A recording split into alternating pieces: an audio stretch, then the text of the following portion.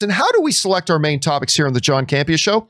Well, it's really rather simple. You see, you guys come up with them by going anytime 24/7 whenever you find an interesting topic or piece of news that you think should be a main topic. Head on over to www.thejohncampeashow.com/contact. Once you guys get there, you're going to see a form. Fill it out with your topic or question. It's totally free. Hit submit, and then maybe, just maybe, you might see your submission featured as a main topic here on the John Campea Show. With that down, let's get into main topic number one, shall we? And our first main topic today gets submitted to us by one of our Patreon supporters, Ian Barth. And Ian Barth writes, "Hey, John and Rob. Friday evening brought the report from Deadline that Chris Pratt will be joining the cast of Thor: Love and Thunder.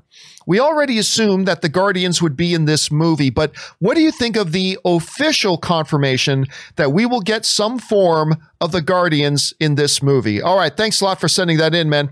And yeah, for those of you who didn't catch it, right after we did the John Campea Show on Friday, a piece of news dropped. It is now official. Chris Pratt will be in Thor: Love and Thunder as Star-Lord. This comes to us from the folks over at Deadline who write, Chris Pratt's Guardians of the Galaxy character will be in Taika Waititi's upcoming Marvel sequel, Thor: Love and Thunder.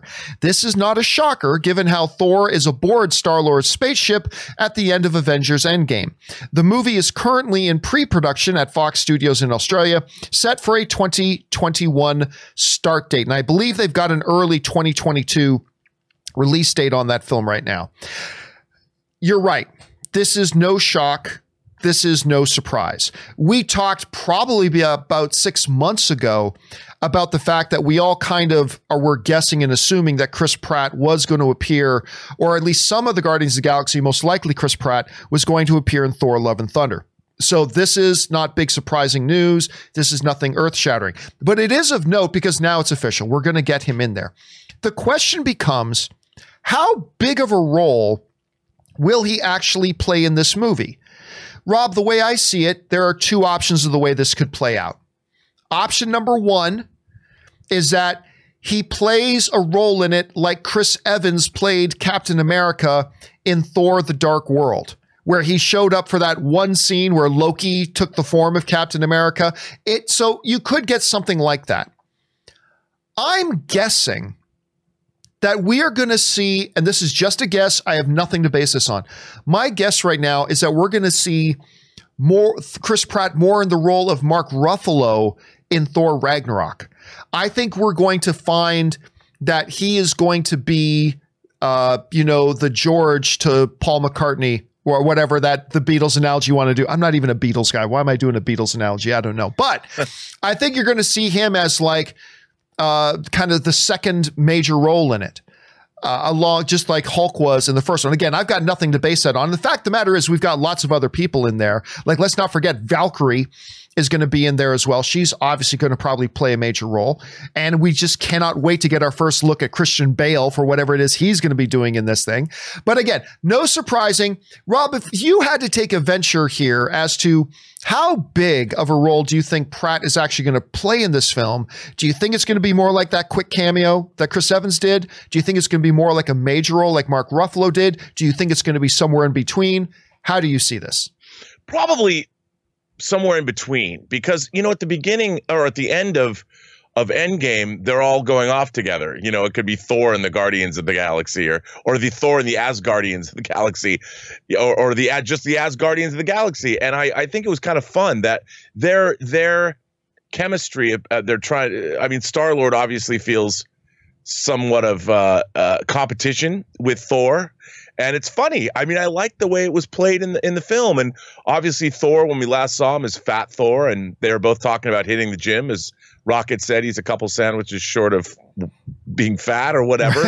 and I think whatever's going to happen, it's going to have, I would imagine something happens more toward the beginning of the film that sends Thor off. They need some kind of a send off for Thor to leave the Guardians, something satisfying, something fun. Maybe it's only like in the beginning, they go off and do something together. They're on a mission or something. And I don't know. But I don't think it's going to be as substantial as Ruffalo in Ragnarok. I think it's going to, because we've got female Thor to deal with. So I think I would imagine it's going to be something in between Captain America and Hulk. Something that it happens more at the beginning of the film and maybe the end. Maybe there's some kind of a bookend sequence. But I think there's going to be something that happens at the beginning. Thor goes on his merry way and goes off whatever Love and Thunder means. He's going to go find what that is. And so I think it's going to happen in the beginning, and then everyone will be satisfied, and it'll be funny and amusing, and then the movie's going to start. Then Thor goes off and starts his own film.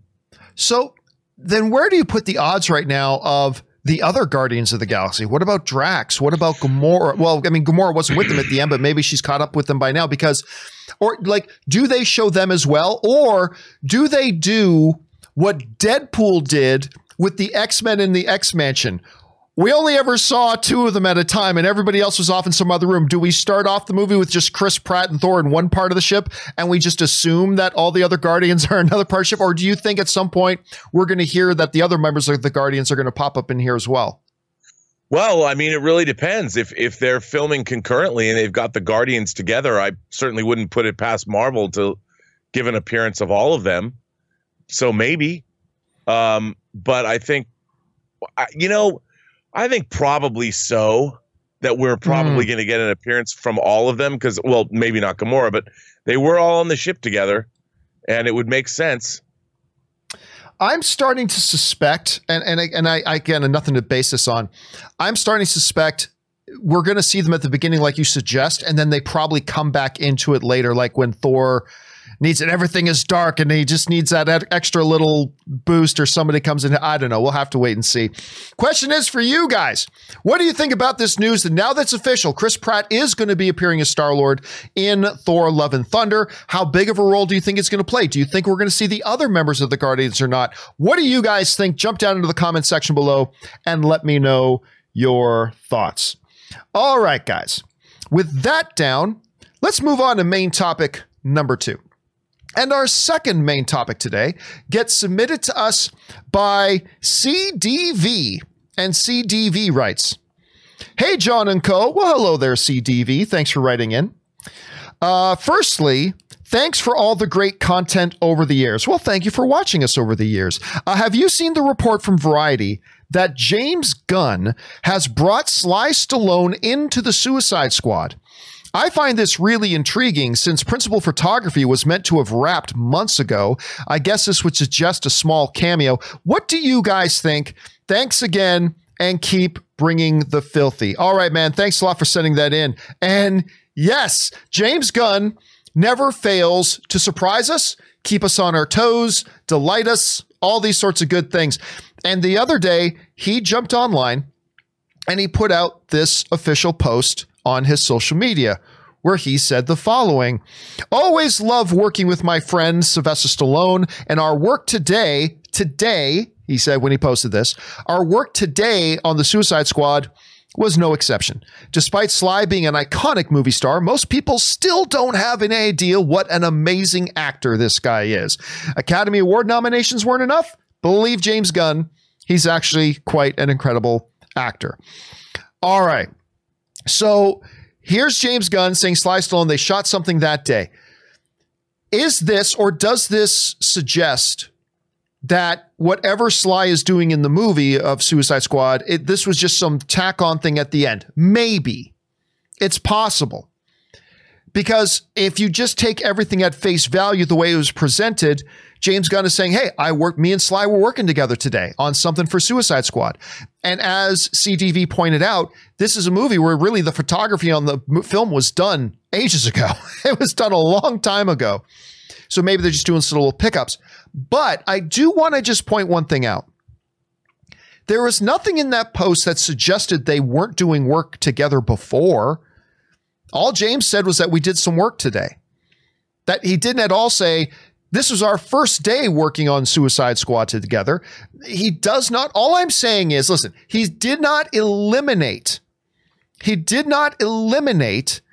the possibility that Stallone had already worked on the film. They just chose not to show us any of that when they put out their little sizzle reel at DC Fandom. So that is a possibility.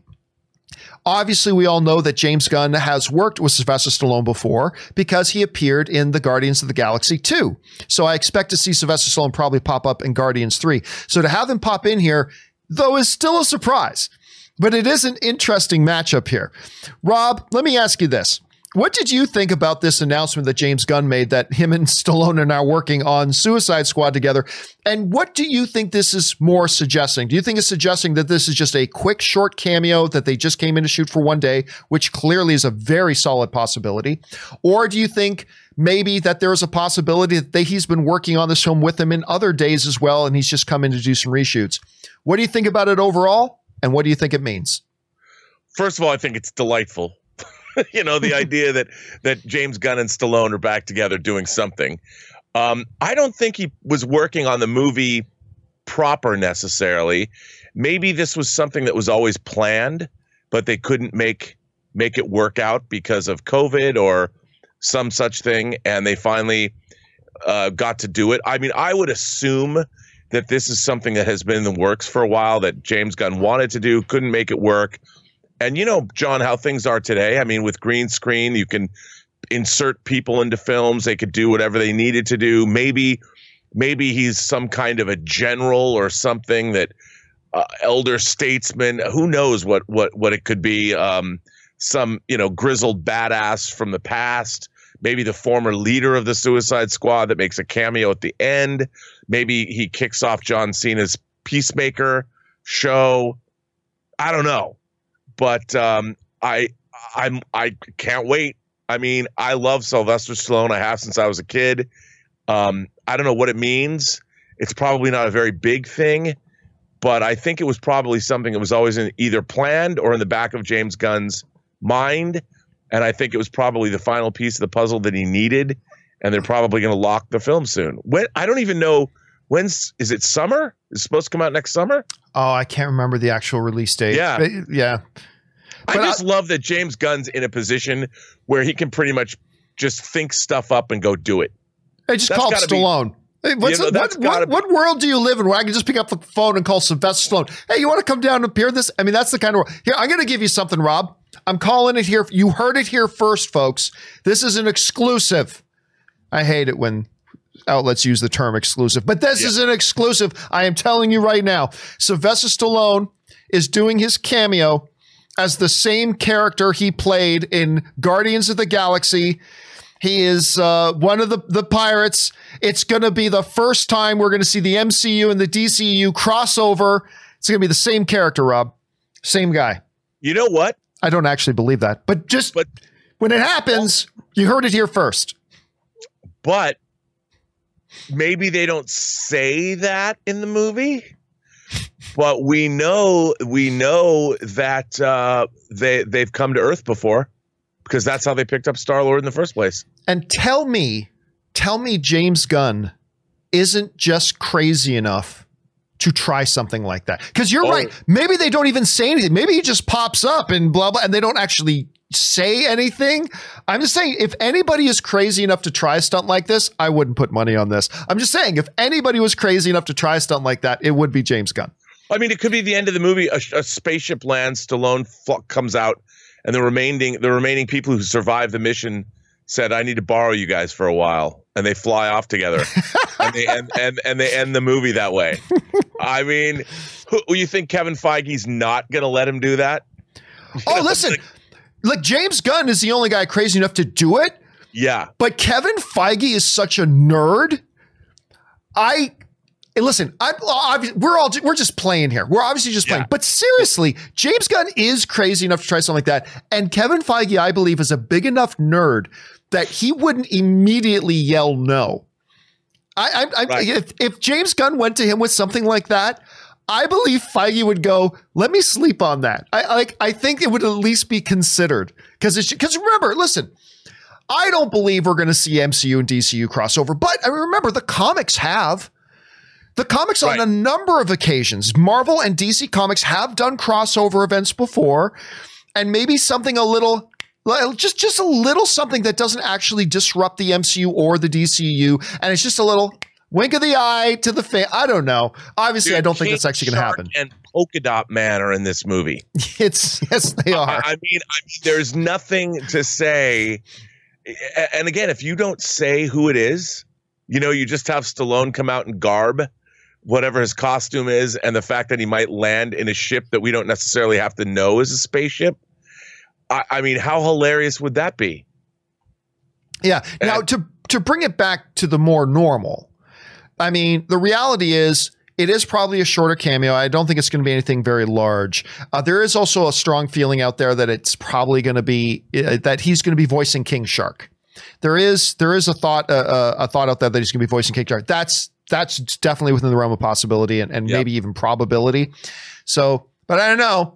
When it's James Gunn, Rob, in a world where Ben Affleck is coming back as Batman, in a world that Jamie Foxx is coming back as Electro, you can consider anything. Anything is possible. I mean, if he's voicing King Shark, how great would that be? That'd be pretty badass. That would be pretty good.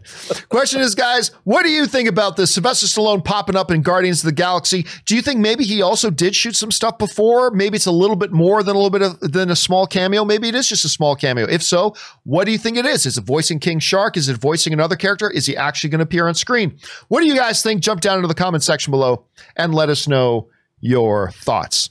All right, guys. With that down, let's move on to main topic number 3, shall we? And our third main topic today gets submitted to us by Randy Tolliver. And Randy writes, "Hey, John and Rob. In a new interview, Zack Snyder revealed that having Joker in Justice League was never his original plan. I know some people have been insisting that it was, but Zack Snyder just confirmed that it wasn't. With it now being confirmed that stuff is going into this new version that was never in the original plan, should we even be calling it the Snyder Cut anymore? Thanks." All right, thanks a lot for sending that in. And yes, Zack Snyder just recently did an interesting interview where he was asked directly about, Jared Leto's coming in. Had you shot stuff with him before? Was it always in the original plan? And he pretty much directly said, no, it was never part of the original plan. But he did indicate that it was something that was kind of floating around in the back of his mind and something that he had considered and thought about. This is what Snyder said directly. He says, "This was one of the things that in the years since I've kind of boiled on and kind of said, like, this would be a cool thing to do. I'll be honest, I never thought the opportunity would come. And thanks to the fans, of course, and this whole journey, it's happened, which is insane." All right, so we know that Joker was never part of the original plan. And that there were some people, Rob, who thought, and there is some basis to think this, there were some people who thought that Zack Snyder had always shot something with the Joker as a callback to that Joke's on You Batman on the Robin costume and all that kind of stuff. So that's not totally unreasonable to suspect that, but he's put that to rest. He was never in it in the original thing, never did it, blah, blah, blah, blah, all that stuff. All right. So can we, now that it's established, and Rob, we've been saying for a while that this is probably going to look different than what the original edit that Zack Snyder took and showed to Warner Brothers executives before he departed the project so many years ago. That this was ultimately not really going to be that original vision. And now it's pretty much confirmed. It's not what the original vision was. So can we still call it the Snyder Cut if it's actually different than what that original thing was? Rob, to me, I'm just going to parrot here something that I said a few weeks ago. I believe you can still call it the Snyder Cut, even if it's not the original vision. Why? Because of this. And again, I've mentioned this before, but any filmmaker that makes a movie, particularly and specifically when we're talking about larger tentpole kind of films, like a Justice League, like a Star Wars movie, like a James Bond movie, whatever. Any big movie right now in today's filmmaking age, they always plan for, schedule, budget, and allot time for pickup shooting and reshoots. Kevin Feige speaks very directly about this, that every Marvel movie plans this in advance because, he described, it's once you get in the editing room and you start seeing how it's actually coming together. Like when you read it on a page, it's one thing, but when you actually see it starting to piece together, you can start to think, oh, we've got a little bit of a better idea. Or, oh, that didn't work the way we thought it would, or whatever. So you always plan little bits of reshoots, right? Every director on big tentpole projects are given that opportunity. I don't see why, if you're going to let Zack Snyder pick up Snyder Cut, I don't see why you don't allow Zack Snyder that same opportunity. Yes, the original promise of the idea of the Snyder Cut was that, hey, he's got this cut, put it out. The original vision of what he originally shot. All I'm saying is, had he never left the project, at some point, he would have been given an opportunity a couple of months after shooting is all done to go back, get on a set, have a couple of million extra bucks, do some pickup shooting, add a few things, take out a few things. He would have been given that opportunity like any other director. And therefore, I propose that had he never left the project, the Justice League that hit theaters would have been a little bit different, since he would have done some reshooting than what he originally edited together and showed the Warner Brothers executives so many years ago. That was like a 4-hour cut. And so, yes, on the one hand, it is true. This version of Justice League we're going to see is not going to be identical to what the original Snyder Cut was. But to me, it is still the Snyder Cut, because it's just him doing some reshoots that any other director would have been given the opportunity to do anyway. So yeah, it's different, but yeah, it's still Snyder Cut. So I believe both statements are true. Rob, we're now hearing Snyder confirming, yeah, this is absolutely new material that was never part of the original vision. Can you still call it Snyder Cut? Yes, because whatever it is, it's Justice League. There was one Justice League that Joss Whedon finished. Now there's a different iteration of that Justice League that Zack Snyder's finishing. I mean, I think that it's semantics. Does it really matter? I mean, every movie these days has been doing pickups or reshoots or whatever you want to call them. And if he's shooting some additional material to fill in the gaps, somebody pointed out, I read somebody said, and I think this is a good theory, that we see at the beginning of Batman v Superman that Wayne Manor is burned to the ground, and we know that Robin is dead. I love the idea that we're going to see a flashback sequence of the Joker burning down Wayne Manor and killing Robin.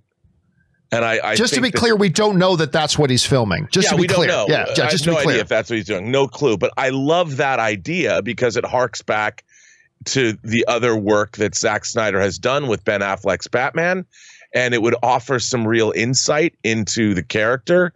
And it's a nice callback to imagery we've seen in Batman v Superman that I liked and was intrigued by. And all of this is just enhancing Zack's vision, and I think it's all part of the process of going back. Like, look, you and I were saying from the beginning that there is no, because when we were saying that there was no Snyder Cut, it's because there were people laboring under the false impression that there was a movie that was just a few weeks away from being finished. And you and I both know that that wasn't the case. That's not how movies are made. You don't just abandon a film that's almost ready to go out. No, they were deep into post, but they had another 8 months of work to do. And as we pointed out, millions more dollars worth of work.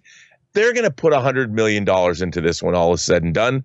And they're creating something that is not just a cut, because he's been refining it the whole time. This is something that's new. It's a hybridized thing. I mean, I think it's quite exciting, to be honest. It's going to be 4 hours long.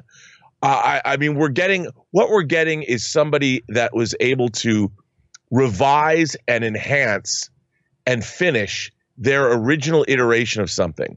So, I mean, it's not so much a new cut as it is maybe a reimagining, but it's not really a reimagining because they only had to work with what was already shot. Like Zack Snyder himself said, there's only like 4 minutes of material from these pickups.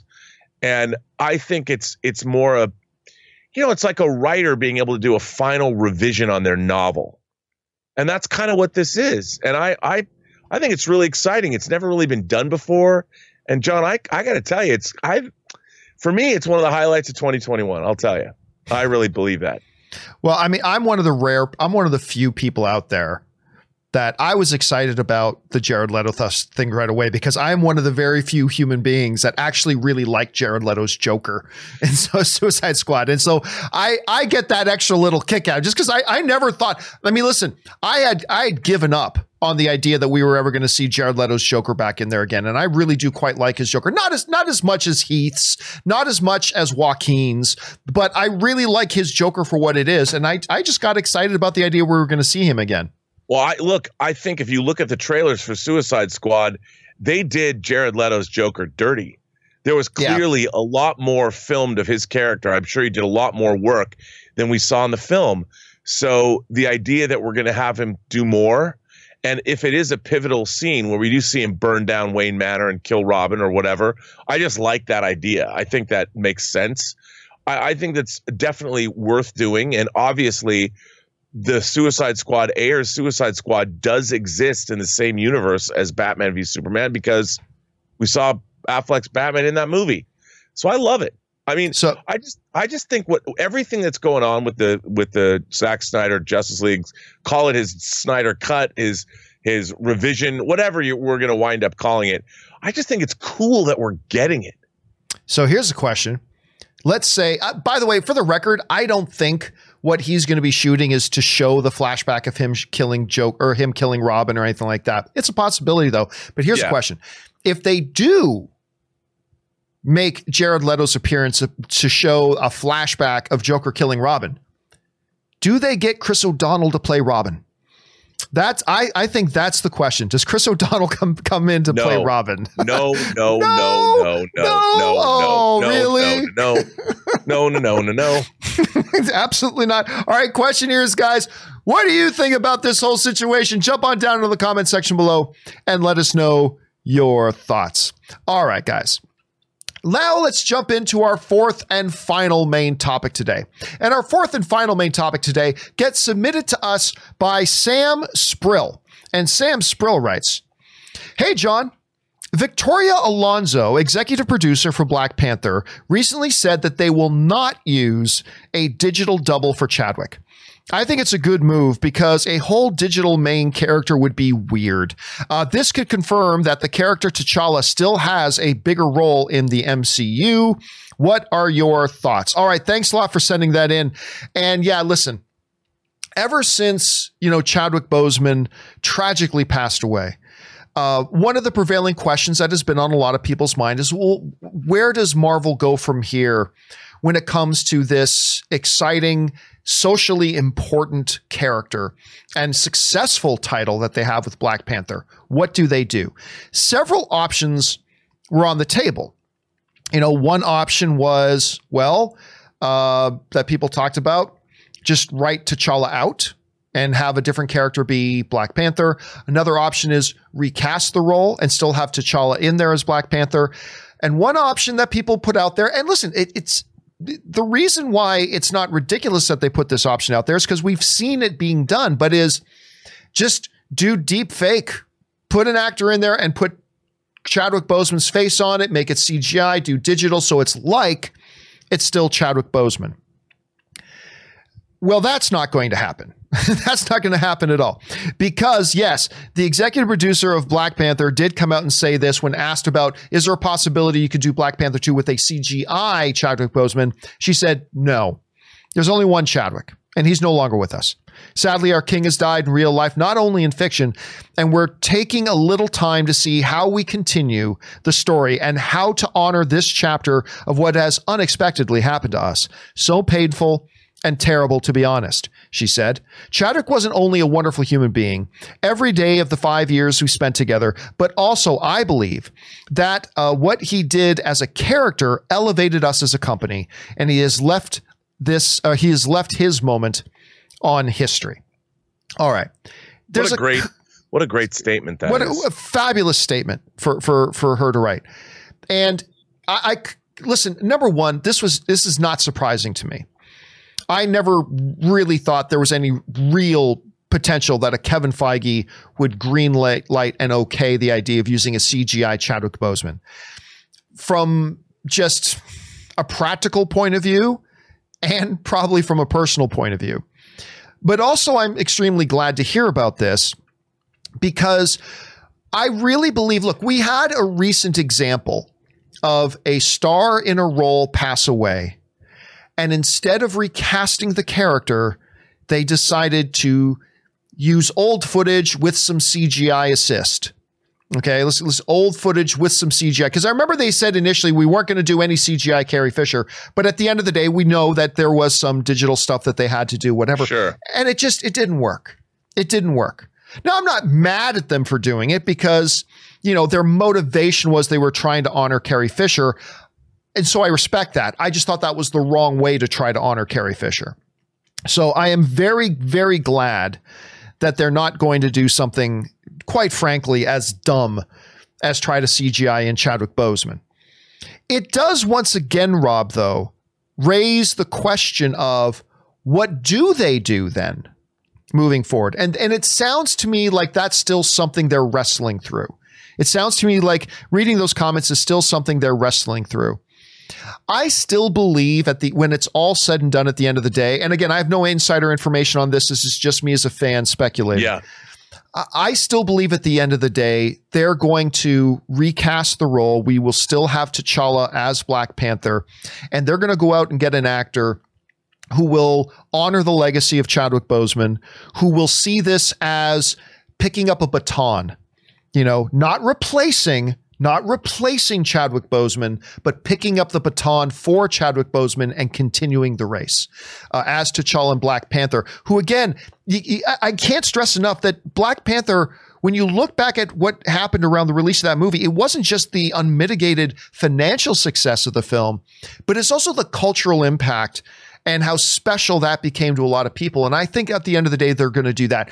They still, Rob, you've raised some really good arguments before about why it is still a possibility. They may just decide to write T'Challa out, say a new character in the Wakandan, culture picks up the mantle of Black Panther. And that's still a possibility. Absolutely. I still think they're going to get a new player to play T'Challa, though. But Rob, you heard these comments. What's your take? First of all, I think, clearly this is something that they're grappling with at Marvel. This is not something they're taking lightly. This is not something that has a quick fix. And I think that they're going to be thoughtful and they're not going to move until they have a solution that they're satisfied with. But the idea that they could make a movie with a complete digital double, I mean, maybe somewhere down the line that might be something people will do. But I'd like to believe that one of the things we love about movies is to see real people inhabiting these roles. We don't have AI that's advanced enough to put a twinkle in someone's eye when they deliver a specific line reading.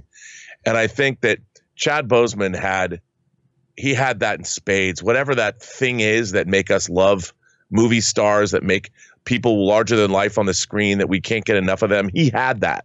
He had that in every role. And, that's a tough act to follow.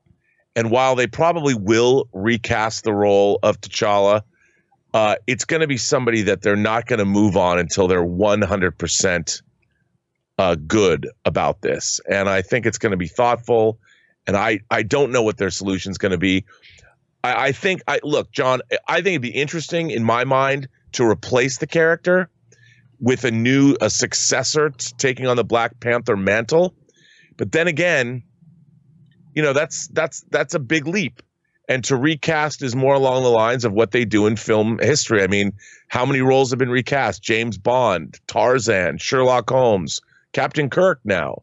And it's not like somebody is too iconic that they can't be recast. So I think I'm coming around to believing that they're probably going to recast somebody as T'Challa. Right. It's funny. Aaron Cummings was on the show on Thursday, and we were somehow, some way, we got around to the topic of Spartacus, and of course, Andy Whitfield, who played Spartacus in that first season, he was so good in it. Of course, he came down with cancer that ultimately took his life, and he was replaced with another actor. And they said, Aaron recited a great line that really stood out to me. And I think I can't remember if she's saying that McIntyre, like the dude who replaced Andy, or whether it was Andy himself, but basically she quoted them saying, as an actor, I am not the story. I'm here to help tell the story. As an actor, I'm not the story. I'm here to help them tell a story. Mm-hmm. And I think that's that actually, I was so caught by that. I turned to Aaron and said, say that again. And, she repeated it again. Here's what I think may happen, Rob. I actually think there's a possibility they may have already selected a new actor. But I believe this. I believe even if they have, or even if they are about to, or whatever, I believe they are not going to announce that to the public until the very last minute that they need to announce it to the public. I think they will sit on that information, whether they already have it cast or they cast it in a couple of months or whatever. I believe they're going to sit on it until the day they announce Black Panther 2. And I think the reason they're going to do that is because they're going to allow the fans to just, to sit with this, to sit with the loss of Chadwick Boseman until it's time to bring up, guys, T'Challa has somebody else now picking up the claws, somebody else taking the baton for Chadwick. And I think they're going to wait until the very last minute. I don't expect them to make any kind of an announcement for months or maybe even a year from now. So I don't know, Rob, if they have already, or if they're about to, or if they even do at all decide to cast a new actor to pick up the baton for Chadwick, do you think it's something they'll try to announce quickly? Or with an attitude of this will help the healing process? Or do you think it's something like I kind of believe that they'll wait as long as they possibly can to let a lot of time pass? How do you think they'll approach that? I think like you, I think they're going to wait. They have a lot on their plate right now. They've got to get Falcon and Winter Soldier out there. They've got to get WandaVision out there. Obviously, WandaVision has been pushed to early 2021. They've got their movies, Doctor Strange. They've got Thor. They've got Black Widow and the Eternals. I mean, there's so much that they have in front of them right now that I don't think they need to be in any hurry. And they also have to figure out if they're just going to recast, or how is this going to work? Do they tailor the script? Ryan Coogler knew how to write in the voice of Chad Bowman as Chadwick Boseman, knew how to write in his voice as T'Challa. But a new actor that's recast, you can't necessarily write the same dialogue for a new actor. You've got to see how that actor would play to his strengths. And I think that there's all of those things come into play. So they are in no hurry. They are in no hurry. I agree. But bottom line is, for me, I'm just really happy that they're not going to, that they have said right off the bat, listen, one of the things we aren't going to do is have a CGI Chadwick Boseman. And I think that's the best news we could get out of this right now. Question is, guys, what do you think about this comment? Jump down into the comment section below and let us know your thoughts. All right, guys. With all that down and out of the way, let's now move on and start taking your live questions. If you guys have a live comment or question you'd like right on the show, simply go to the tip link that's at the top of the description of this video, or you can enter it manually at streamelements.com/movieblogtv/tip. You'll be getting your comment or question on the show if it's within reason. And of course, you'll be supporting the show at the same time. And all of us here on the channel, thank you guys very, very much for that. All right, let's jump over and start getting this thing rolling here. And we'll get things going here with Ryan Evans, who writes, "Hey, John, I was scrolling through IMDb and I noticed that Tamora Morrison is no longer credited as Boba Fett. Your thoughts? Means nothing." I didn't think it meant anything definitive even when it listed him as Boba Fett. It's pretty clear he is Boba Fett. But I said, just because they listed him as that, that's nothing definitive. The fact that that's not there is also not definitive. Rob, you and I had it brought to our attention after the fact, something that I had missed. But in that episode of Mandalorian, when the camera goes to him and he turns around, they play some of that Boba Fett music. Yeah. And I had missed that. I had missed that the first time it played. So listen, is it impossible that he wasn't Boba Fett? It's not impossible. But I am pretty convinced I have yet to see any convincing piece of evidence that he's not at this point. So so that's where we're at right now. So I don't think it means anything, Ryan. All right. Next up, we have Ryan Lohner, who writes, one of two. For some mysterious reason, I decided to check out Jay Roach's recount about the 2000 presidential election. I had forgotten just how nutty that whole thing was. And the movie makes fantastic use of all the natural drama. And as a fun extra touch, the closest thing it had to main character is the new chief of staff, Ron Klain, played by Kevin Spacey. I'll try not to hold that against him. Rob, I was just thinking about this the other day, because I was around when the 2000 election happened. And think about this. Guys, wrap your head around this. The presidential election came down to 547 votes. The entire presidential election came down to 547 votes. In a country of, I don't know, what's the population of the U.S. now? 300 million? Something around there, a little higher, whatever. Yeah. But it came down to the state of Florida, and it was so close in Florida, it was 547 votes. And so they had of course, you have to have recounts with that small of a margin. They did recounts and recounts. And it's just, if you think other elections have been close, nothing. And that was a nutty time, Rob. What do you remember about that? Well, just like you said, it was pretty wacky. I mean, other than that, I don't know. I mean, it was, I just never understood how we, as the number one country in America, how we wind up in wacky situations. Sometimes I'm like, wait, what? How did this happen? Yeah, I don't know. I know. It's strange. All right. Next up here, we've got Jesse writes, everybody wants Black Widow to drop on Disney Plus. Like, come on, guys. You can already see that at 1 hour, 52 minutes and 50 seconds in Avengers Endgame. I'm not quite sure what that means. I know it makes no financial sense for them to put Black Widow on Disney Plus at all, but I don't know. I can't remember what happens at 1 hour, 52 minutes and 50 seconds, Jesse, but now I'm going to have to go and look that up. All right. And by the way, Jerry Carter just dropped in a little super chat badge there on the live chat. Thank you, Jerry. Appreciate that. All right. Jesse writes. Oh, no, that was Jesse. Preston the Kryptonian writes, my comment yesterday was a reference from Jingle All the Way. That's what the name of the movie. I remember that. I'm like, that was yes, Jingle All the Way. One of my favorite Christmas movies of all time. Highly underrated. Thank you for following up on that, Preston. Appreciate that. Let's see. Smiley Face writes, with WandaVision gone, Marvel Studios has brought in officially $0 of revenue to Disney for the entirety of 2020. Coming off of last year's highest grossing movies of all time, financially, that might be one of the most massive letdowns of all time by a studio. Well, I mean, no, hold on a second. You can't call it a massive letdown when they didn't have anything come out. And they didn't have anything come out through no fault of their own. Right? Like, here, it would be a massive letdown if they put out the 5 or 6 things this year that they meant to put out, Rob, and they just completely flopped. That would be a letdown. But you don't count it as a letdown when it's a COVID year and they weren't able to get any of their material out. But Rob, like you pointed out, now that WandaVision has been bumped out of 2020 by a few weeks into 2021, it's official. We got nothing. We got no MCU content this year. Like, put that in perspective from us. Like how...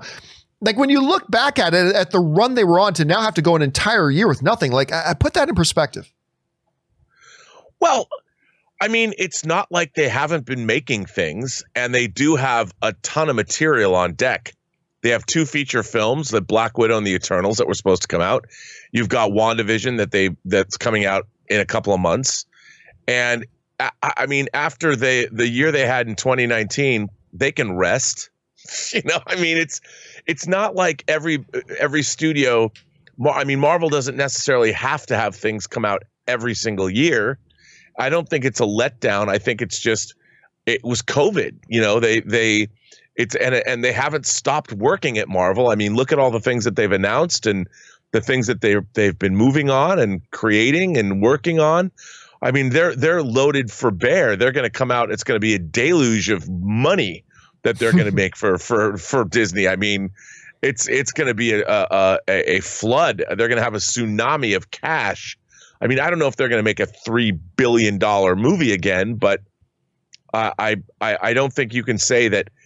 You can't blame Marvel for not being able to release their Black Widow movie or their Eternals movie because of COVID. So you can't blame them. I don't think it's necessarily a letdown. I think the entire Disney organization has been basically screwed this year. And, so is every studio. Yeah, every studio. But Disney, their theme park business, and they have a lot of different.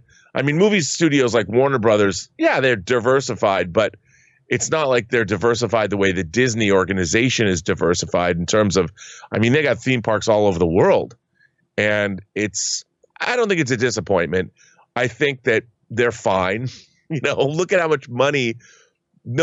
Even if you look at their 23 movies in the Infinity Saga, each one has made $1 billion.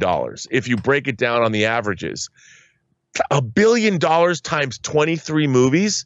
If they didn't make another movie for 10 years, they would still be one of the most successful studios of this millennium. It's true. It's true. All right, let's keep moving here. Connor writes, there's an anime movie on Netflix called Children of the Sea. Imagine Kubrick's 2001 had a baby with Fantasia. Now, if I'm not mistaken, I know of the movie. I think this is one where like the girl and there's like this mystery involving all marine life and all that kind of stuff. I haven't watched it, but I'm familiar with the film. There's a 15-minute sequence of a universe being created while Joe Hisaishi, who scores most of the Ghibli films, kills it. Hope Rob sees this. Children of the Sea is so trippy. I love that it's about how all life is connected together. I know Rob talks about how Amelie captures his worldview. I love Amelie. One of the very, very, I only give like, when I used to give scores to movies, I only gave like 7 or 8 movies a perfect 10. Amelie was one of them. Anyway. Captures his worldview. This movie does that for me. Rashomon does too. We must do the right thing even during uncertainty. Rob, are you familiar with this Children of the Sea movie? No, but it sounds like it's right up my alley. I'm reading about it right now. I'm on the Wikipedia page for Children of the Sea, and I must get this. I must have it. Again, I remember hearing about it, and like I said, if it's just the one I'm thinking of, I think it's with the girl who's like investigating this stuff. So it sounds interesting. Thank you for that recommendation, Connor. Appreciate that, man. All right, next up, Ahmed Z writes, no spoilers. I absolutely love this episode of The Mandalorian. It was my favorite episode to date. Gave me the chills, captured my senses and attention like no other. I hope they keep the Mandalorian franchise going even after he completes his quest. I don't think they will. I honestly feel like they've got a shelf life planned. Like when you look at Rebels, Rob, Rebels was a show that they could have kept going. They could have easily kept that show going. Right. It's a quality show that Dave Filoni did. It's a good show, but they said, no, we've got a story. It ends here and we're going to tell that story and we're going to move on. I am like you. I could continue watching just the adventures of the Mandalorian and all his stops, but I don't think that's what they're going to do. I think they've got a shelf life plan for this thing. And then when they want to continue, they'll just continue with spinoffs, which is kind of something that Bob Iger kind of suggested last year. But Rob, what do you think? What do you think the shelf life here right now is for the Mandalorian? Well, you know what, what's very interesting to me is I'm reading a little bit of a backlash online, and I don't quite understand it. I really like this latest episode. I mean, people are complaining about the fact that Bo-Katan had female-looking body armor. Have you read any about this? There was a brouhaha on Twitter about the fact that her armor took into account that she had breasts. And I'm like, yeah, it's form-fitting. They have to be able to fight. Why wouldn't you have armor like that? And it's just nuts. But I think The Mandalorian could go forever. I mean, they could make it as long as they want. Are people going to get tired of it? None of it's good. But I do think that they're going to have a finite amount of story here. They're going to tell their story and they're going to create another show. Like Rebels went for what, 4 years? Yep. And then Clone Wars, they kept adding. So, but I think that anywhere from 4 to 7 years is probably the sweet spot for these stories. Maybe they'll go to a chapter 100. I don't know. But I think that they could go for as long as they want, as long as they have great stories to tell. I think people are going to tune in and watch. All right. Next up, We've got the movie idiot who writes, "Hey, John, last year you inspired me to do a YouTube show." That's awesome, man. Well, today I got my first hate comment. "You're just a generic John Campia. I consider this a compliment and I am honored. Thank you for the inspiration and keep up the filthy." Well, thanks so much. And listen, I believe everybody should do a YouTube channel. I really do. I think, and if not a YouTube channel, a blog, a podcast, I just believe people should get involved in their fandom. You know, and it doesn't matter if you have 5 viewers or 50 viewers or 5,000 viewers. Doesn't matter. Get involved. Add your voice to the conversation. And it's great just to play in your fandom. Don't just be a spectator of your fandom. Get involved and play in the fandom a little bit. And I think that's awesome that you did that movie, idiot. All right, next up, we got Ahmed Z who writes, "Hey, John, 16 hours ago, Variety released the article where they interviewed Bob Chapek, and he said, we've got something in there in terms of Premier Access strategy, so he must be pleased with what he saw with Mulan. Black Widow next, fingers crossed." No, absolutely not. No, they were, no, I can tell you, I'm trying to think of what I can say. I can tell you for a fact, having spoken to some principals, Disney was not pleased with what happened with Mandalorian, or with Mulan, I should say, with Mulan at all, at all. But keep this in mind, as big of a disaster as Mulan was for them in that whole premium access debacle, that was one attempt. You don't base your entire philosophy about how does a strategy work or not work based on a sample size of 1. I have very little doubt that at some point in the near or distant future, you're going to see Disney take another swing at the premium access release strategy. But I think they're going to do it smarter. It ain't going to be with Black Widow. Like, I just don't believe at all it'll be for Black Widow. I mean, we live in a world where anything strange can happen, but it would be absolutely moronic for them to try to do that with Black Widow. So I don't think that's going to be the case. But yeah, I can tell you they were not pleased with what happened with Mulan. But I agree with them that you don't base your whole philosophy on something that has a 1 try sample size. They will do it again. They will do it a little bit smarter. And I think they're going to get the same results, to be honest with you. I think they're going to get the exact same results. But if you're going to form your philosophy, Rob, you've got to have more than a 1 attempt sample size. I don't know. What do you make of all that? Well, look, obviously, like you said, it just was a disaster. And I think that, yeah, I mean, the real problem is, John, the idea of premium pay-per-view prices for movies is something that people are not used to yet. You know, we stream things, so we're already paying for a service. Why are we paying a premium price? And until we are used to doing that, and I don't know if you need an ad campaign or you need to educate people or whatever. People have to know, like the old video days, this movie is not going to be available on streaming for 6 months or even a year. So, I just think we're far away from people getting used to something like that. I don't know how you could change the perception to make people aware, but until they do that, it isn't going to work. And I'm sure there's no other choice really than to do something. I just don't know how they're going to convey to an audience of people. I mean, we understand because we covered it on the show, but you know, I think a lot of people really reject it. I don't know what the numbers are for Mulan, how many people actually bought into it. But as you said, Disney was not happy. I don't know how you change that, though. I don't know how you get people used to paying for new movies, paying a premium price when you're getting them the same way you would normally get a streaming service that you pay monthly for, and you get all the things that a streaming service has to offer. I don't know how you convince people to do it. All right, let's move on here. Next up, we have Ahmed Z who writes, "Thinking out loud, what would be the drawback with releasing Black Widow on Disney Plus? Then, when people are vaccinated within a year's time, for Disney to release in theaters. So this way, they are making money until they can release it in cinemas. Love." Well, 2 things. This is the part. This is where it gets into a deeper conversation, Rob, that we don't really have time to go into in depth. But right. This is the problem that we as fans are going to discover, because Disney is realizing we don't have to put shit on our Disney Plus streaming thing to get everybody to sign up for it. They just passed 73 million subscribers with dick all as far as original content. One season of Mandalorian. Remember, they hit that number before the second season start. One season of Mandalorian and Hamilton with a very impressive library. They got a great library. But we have told Disney, and Disney has learned, we don't have to put shit original on Disney. They're still going to, but I'm saying they have now learned we don't have to. We don't have to put anything original on, and we will still get... Rob, they have more than 1/3 of the subscribers of Netflix in just 1 year. Yeah. 1 year.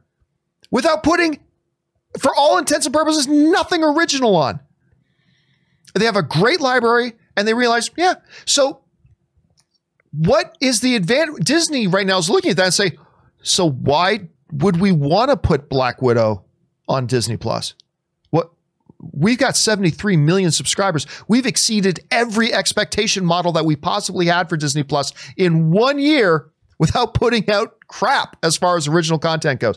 Tell me again why we need to put up Disney Plus, why we got to put up Black Widow. There's no advantage. There's no upside. They're going to make, and if you put it out on Disney Plus now, no one's going to go watch it in theaters a year from now. That just doesn't work. I don't know, Rob, your take on that.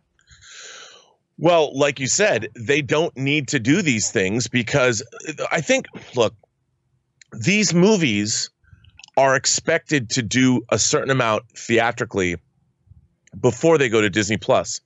And Disney Plus, remember, you're not selling just one movie on Disney Plus. You're selling a whole service. You're selling the entire catalog, a back catalog of all of Disney's movies. So when they put a movie onto the service, that movie is already expected to have gone through, especially, a theatrical release, through that. I mean, they want Black Widow to make $1 billion. That's what they're expecting now. That's the average of the MCU films.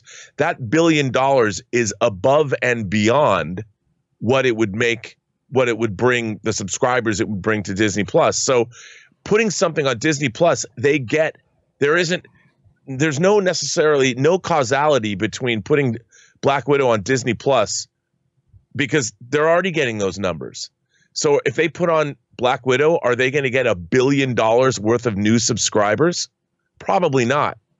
And they're expecting to get that $1 billion and the amount of money that new subscribers who want to sign up because of Black Widow will bring them. But that's not going to make them, those new subscribers aren't worth $1 billion. The collectivity of everything on Disney Plus is worth that. The family audience, every kid in the world has to sign up. Every parent's got to get their kid Disney Plus because of all the stuff that's on it. And you need these theatrical releases to not only pay for those films themselves, but also make the profit that they're expected to make. So a theatrical release, losing that for these big movies is a huge deal to the studios. It is a massive financial blow, and just throwing something on, no one's going to go back to the movie theater to see Black Widow en masse months after they've been watching it on Disney Plus. Yeah.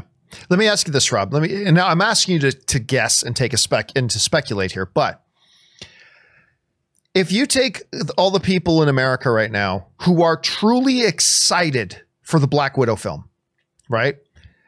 Not a casual whatever, but if you take everybody in America right now who would count themselves as being really excited for a Black Widow movie, what percentage of those people don't already have Disney Plus? Because to me, if you're here's my rationale. If you're somebody who's really excited about Black Widow, that tells me you're probably really into the MCU. And most people I know, and I'm just speaking in my own spheres, but most people I know who are really into the MCU, they got Disney Plus already. So I'm just curious, what percentage of people that are really excited for Black Widow don't already have Disney Plus? Where would you guess that number is? 25% or less. Because like I was you going to just say said, the exact same thing. Yeah, what you just said is exactly right. I mean, the demographic that's excited for Black Widow is the same demographic that's watching The Mandalorian every week, which means they already have Disney Plus. Yes. Yep. So it's a big thing. Anyway, sorry, we spent a lot of time on that. But again, that's a very, very big issue that we'll probably talk a lot about over the coming months as well. Oh, yeah. Christian 35 writes, "Hey, John, greetings from Denmark. The movie Ambulance with Michael Bay will remake So we talked the other day about how Michael Bay is remaking a movie called Ambulance with Jake Gyllenhaal. It's said to be in the style of a 90s style action film. Will remake a flop in Denmark, but it does have an interesting concept. 1, the movie must be in one location. 2, it must be real time. 3, only 4 in the scene. Can Bay do that by? Well, couple things to keep in mind. Number 1, Bay doesn't need to do anything. Just because it's a remake of something else doesn't mean you have to do it exactly the way that remake did. So maybe he will have it in one location. Maybe it will be in real time. Maybe, but he doesn't have to. So he can do whatever he wants with it. So can Bay do it? Yes. Bay can do it. Like I said, I get the hate on Michael Bay because Michael Bay has done a lot of stuff that I hate too. But everybody forgets he's made some pretty good stuff. Michael Bay has made some pretty good stuff.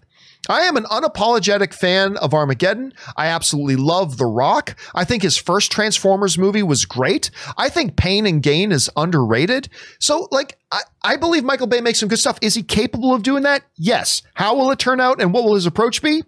We'll have to wait and see, Christian. All right. Giovanni the Movie Canon writes, when you published your novel, did you pay a large fee to do it on Amazon? From my understanding, you used Amazon to publish it. I was curious since I'd like to do something like that in the future. Also, I advertised your documentary on my Instagram page. Well, thank you for that, Giovanni. Yeah, listen. So I have, let me see if I can bring it up here. So I have for some people may not realize this. I wrote a novel. I wrote a novel a while ago called The Pride. And let me see if I can bring it up here. I'm not sure if I can. I think I probably will be able to. There we go. Okay, so I wrote a novel a couple years ago called The Pride. Is it winning Pulitzer Prizes? No. But am I really proud of it? Yes, because I actually planned and thought through this book for a number of years. And I really don't talk about it much on here, but I wrote this book called The Pride. And so instead of going the traditional publishing route, which, let's be honest, I don't even know if any publisher would have touched my book. I mean, who the hell am I? So there is a way on Amazon that you can upload all the files to Amazon, market your book, and then they print the book for you, Rob. They print it for you as people order it. So, when I launched it on the first day, and I think we sold something like, I don't know, like 1,000 or 2,000 copies on the first day, which was great. Then they print 1,000 or 2,000 copies and they ship it out for you. I didn't have to pay Amazon anything. Amazon, like anything on Amazon, keeps a cut. They keep a cut of the sales, but I didn't have to pay any upfront fees for it. I believe Schnepp used Amazon as well for his for The Death of Superman Lives What Happened, I believe, if I'm not mistaken, or it might have been another service. But the DVD and Blu-ray companies are a lot like that too, where you can do an on-demand publishing service for like your movie, where you don't actually have to pay anything up front. That company will cover all the costs of, printing the DVD, shipping it out, and all that kind of stuff. But they also keep a cut of what the sale is. So it didn't cost me any upfront money. Rob, have you ever, with all the stuff that you've done, have you ever had to dabble in the self-publishing, whether it's video or whether it's like printed material at all? No, I mean, the only time, not like this. I did work on a Star Trek fan film project, the Axanar project, and the first film that we made, Prelude to Axanar, I produced the Blu-ray for it. And it was kind of, I did everything for it, and we sold it direct, and it was a donor perk for people who donated for the project. But that was the only time I've ever produced soup to nuts, something that we published that I made, and it was fun. I mean, I've always wanted to do something more like that. I think that this model is self-publishing this way is increasingly. They're comic publishers like Ethan Van Sciver. He did a crowdfunding campaign and published his own stuff and made like $1 million for his Cyberfrog comic. And the problem, I think, with going the Amazon route, and you could probably speak to this, is that they do take quite a big cut. And it's hard, I think, going the self-publishing route for creators to actually see a return on their investment in both time to create the project and then what they sell it for. Right. Now, the advantage, of course, is there's no upfront costs. Right. You know, unlike the traditional, book publishing route, which can be a very expensive endeavor. So it really all depends. I mean, if you think you're going to sell 5 million copies, then yeah, you don't do the self-publishing route, because the more you sell, the more the cut. If you're going to sell a more modest number of copies, like I did for my book, it actually worked out in my benefit to do it that way. So it all depends on what is best for you. Thanks for asking about that, man. That's an interesting question. All right. Next up, Andrew Nathan writes, one of two. Hey, John. Fabian Wagner, the cinematographer for the Snyder Cut, dropped a picture online showing the reshoots, and it looks to me more than just some. Quick pickup shots. There looks to be a whole set built for the reshoots, and it's hard to imagine that Warner Brothers would spend $80 million just for a one-off movie. In my opinion, it's starting to look and feel like they are backing Zack's original Justice League plans. What do you think? Also, Wagner confirmed that Zack is going to drop a big bomb on November 17th. Well, here's the thing, Andrew. Pickup shots or the 34th day of shooting of primary photography, they're going to look exactly the same. If you are shooting film that's going to appear in your movie, then what your set looks like on day 34 of primary photography or day 1 of some quick pickup shots, your set's going to basically look the same. Because it's got to meet the same quality standards. It's got to be the same, like if it's going to end up in your movie the same way. So I don't think there's anything you can glean or deduce from, I saw a picture of a set and the set looked like this. I personally don't think there's anything to see there or interpret from that. Rob, do you look at that any other way? No, I mean, look, they're spending a great deal of money to do this. And I think they're pulling out all the stops, and they're doing it the way that Zack Snyder wants it to be done. I think he's been given a lot of latitude. Remember, once this moved over to HBO Max, this has become sort of, I think, it's its own thing. It's not just Zack Snyder redoing or reconstituting his original cut of the movie. He's now creating a 4-hour miniseries based on previously existing material for HBO Max. They're thinking about this as brand new programming. It might be the Zack Snyder cut of Justice League, but HBO Max is looking at this as one of their prestige releases of 2021. So they're going to make sure that he has everything he needs to get as many subscribers and make this. As far as they're concerned, the original Justice League probably doesn't even exist. This is all brand new for them. This is one of their biggest things. They're all in on it. That's what I think. And so they want to spare no expense. All right, let's move on here. Next up, we've got, thanks for sending that in, Andrew. Next up, Terry Giordano writes, is it me or does every time Mando makes you pinch yourself? The pure enjoyment of this show puts me so over the moon as a Star Wars fan. It's just incredible. I watch with my 12-year-old daughter, and what a way to enjoy Star Wars together. Be safe, be well. Well, listen, I'll tell you what, Terry, here's the thing. Even when it's something I don't like Star Wars The Last Skywalker, or Rise of Skywalker, I should say, or whether it's Clone Wars or whatever, or even the prequels. Whenever a new piece of Star Wars content comes out, I pinch myself. Because you got to understand, I grew up in a reality, Rob, and I'm sure you can relate with this. I grew up, Rob, in a reality where Star Wars was done. There is no more Star Wars. Right. Return of the Jedi had happened, and greatest movie of all time. Return of the Jedi had happened, and that was it. Star Wars was done. And now, if we're going to enjoy Star Wars, it's going to be some EU novels, maybe watching 3PO and R2 on the moon of Endor with Ewoks or whatever. And so when anything comes out, and there are some people, Rob, that aren't old enough yet to appreciate what that was like. So, like, even for me, coming off something that I really disliked, like The Last Skywalker, I keep saying The Last Skywalker, The Rise of Skywalker, coming out of something that I really disliked, like Rise of Skywalker, I still will pinch myself whenever another Star Wars thing comes out, because I just spent so much of my life living in a reality where there was no more Star Wars. And so, yes, I do pinch myself a little bit whenever a new episode of Mandalorian pops up, but the same is true with any Star Wars content that comes, even if it ends up being something that I don't enjoy that much. So I do. Rob, maybe you can speak to that a little bit. John, I think you said it. Also, I'll take it back even further. I grew up in a world where Star Trek was over. Right. You know, when I was a little kid, Star Trek was like my religion, and there was never going to be any more Star Trek. Star Trek was something that was canceled after 3 seasons. It was never a huge hit when it was on. It was discovered in syndication, and it wasn't until I was beginning to be a teenager that they're like, there's going to be because of Star Wars. Star Wars came out of nowhere, and like you said, Return of the Jedi was it. And remember, in the latter part of the 80s, they didn't even sell Star Wars toys anymore. You know, they all went out of it. Star Wars fell away from pop culture almost entirely. I mean, people love Star Wars, but every time new movies came out in the late 80s was totally different.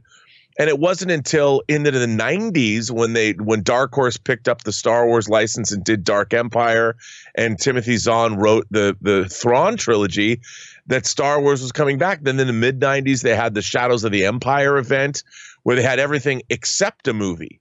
They had novels and video games and toys and all that, but no movie. And it wasn't until 1997 when they did the Star Wars special editions, the precursor to the prequel trilogy. I mean, you're looking, it was a long time since 1983. You know, you're looking at 14 years later, you get the special editions. I mean, that was pretty crazy. So for a decade and a half, and you're still just getting a revised version of Star Wars Empire and Jedi. And it wasn't until 1999, you know, which is a long time to wait. Then we finally got new Star Wars, and Star Wars took off again. So for our youth, John, we got Star Wars, we loved it, and then it disappeared. It was almost gone for good. And to have it come back, amazing. What's happened with Star Trek is equally amazing. I just wish that that this sequel trilogy for Star Wars and Star Trek are better than they are. Right. I think The Mandalorian has become, like last week's episode of The Mandalorian, I found like, oh, this was really satisfying as a Star Wars fan. And I've enjoyed Rebels and I've enjoyed Clone Wars. And it's like, hey, seeing Bo-Katan live action, how cool is that? Kind of bringing all the Star Wars threads together. And now we're going to get Ahsoka Tano, not your favorite character, I know. But it's amazing that I'm like you. I'm just amazed that there's even Star Wars still being made. Yeah, it's crazy. Like I said, you pinch yourself with every new thing that comes out. All right, next up, Calvin Cervero writes, John, people always say they don't like that Stark created the Spider-Man suits, but let's be honest, only Stark builds his own suit in the MCU. Cap, his government made it. Thor, a tailor on Asgard, made it. Well, we don't know that. He might have made it himself. Quicksilver bought Under Armour from a Target, etc. Yeah, you know what's funny? You bring up something interesting, though, Calvin. And Rob, this is true. One of the things that always, especially when comic book movies started to come out, one of the things that really stood out to me is like, okay, so-and-so discovers he has superpowers and now he's embraced his identity. But wait a minute, where did the costume come from? Like that has happened a lot. It's like, really, just because you're good at fighting, how do you build that super advanced, intricate, like, how did you suddenly become a tailor and make your own Spider-Man suit? How did you suddenly become a tailor and make your own Batman suit? How did you suddenly, that's always been kind of a running funny thing for me. But I mean, again, yeah, I admit it. As much as I love the MCU and I love the new Spider-Man films and I love Tony Stark and I love all of it, it still bothers me that Tony Stark made the Spider-Man suit and made a little cute little Iron Man Jr. suit for little Peter Parker. It still bothers me, Rob. I know you love it, though. You've got the hot toy, do you not? I do. I have the Iron Spider hot toy. Actually, there's now 2. There's the video game version and there's the MCU version. And look, I mean, Tony Stark used tech. He was fabricating it. We saw that really cool machine in Far From Home that designed a spider suit, or that made the spider suit. So, I mean, I don't mind that, but yeah, I love the Iron Spider suit in the MCU. I love the Iron Spider character in the comics.